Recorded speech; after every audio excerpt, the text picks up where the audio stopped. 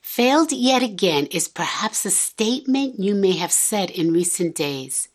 But you are not alone, for there are many who strive to avoid it, but for the most part it's inevitable. Nothing can be more frustrating than having to face failure even after putting much effort into achieving the desired goal. The American inventor Thomas Edison made 10,000 attempts to create a light bulb. It may have been quite frustrating for him, but he never gave up. For us as Christians, no matter how hard we try to live the Christian life, we come across failure more often than we would like to admit. We may have failed in spending time with the Lord daily, failed in responding in a Christ-like manner to all those around, or missed the opportunity to share our faith, or failed in immoral sin. But the reality of our failure is that we have failed to recognize our weaknesses and have trusted in our strength and not in the Lord. At the trial of Jesus, there were some who accused Peter of being one of his followers, but he denied being with Jesus 3 times, even denying that he knew him. Peter failed to understand that he could not be a faithful follower of the Lord in his own ability and strength. There is a constant spiritual battle that rages within us, which we need to be aware of daily. Paul warned the churches in Galatia about this inner struggle in Galatians chapter 5, verses 16 and 17. But I say, walk by the Spirit, and you will not gratify the desires of the flesh.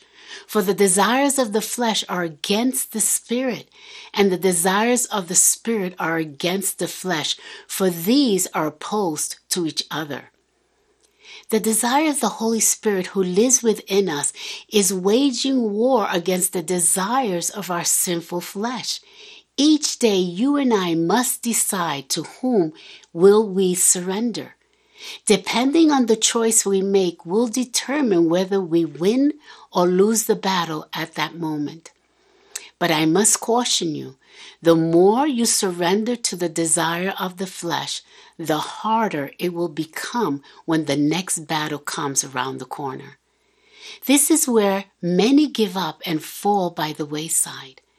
Failure can lead you to a temporary place of defeat, but you don't have to stay there. David, the psalmist, acquainted with failure, knew the Lord could restore him once again. He stated in Psalm 37, verses 23 and 24, "The steps of a good man are ordered by the Lord, and he delights in his way. Though he fall, he shall not be utterly cast down, for the Lord upholds him with his hand." Though you may fail, you will not stay down, for the Lord will help you. As a believer in Christ, you can move past your failure straight into the arms of your Savior and Redeemer, Jesus Christ. The Apostle Paul understood the battle Christians encounter daily and warns us to walk by the Spirit in order to avoid carrying out the desires of the flesh that gravitate toward evil all the time. Apart from the work of the Holy Spirit in our lives, we will always surrender to our sinful desires. Too often we can forget that on this side of eternity, we cannot let our guard down.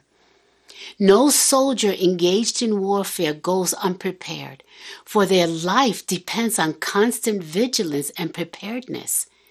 The soldier cannot engage in trivial things, but must focus on what's urgent in the moment of battle. We are to keep alert to the spiritual dangers all around us, which threaten to demolish our faith and draw us away from the Lord and the truth of the gospel. You may have asked yourself, how can I guard against this? With the help of the Holy Spirit, you can keep alert to spiritual dangers through prayer and reading God's Word, and then take the next step of obedience to do what He shows you. Also, it is important that you keep in fellowship with other believers. who can help to keep you accountable in these last days. For we are not called to live in isolation. The writer to the book of Hebrews in chapter 10 verses 24 and 25 stated, "And let us consider how to encourage one another in love and good deeds, not abandoning our meeting together, as is the habit of some people, but encouraging one another, and all the more as you see the day drawing near." We know we are in a right relationship with the Lord when we are surrendering to the work of the Holy Spirit as He displays His fruit of righteousness. That is love, joy, peace, long-suffering, kindness, goodness, faithfulness, gentleness, and self-control in and through our lives. You and I cannot accomplish this alone. Therefore, God, through the power of the Holy Spirit, has provided us with all we need to live a godly life before Him amid a dark and corrupt world.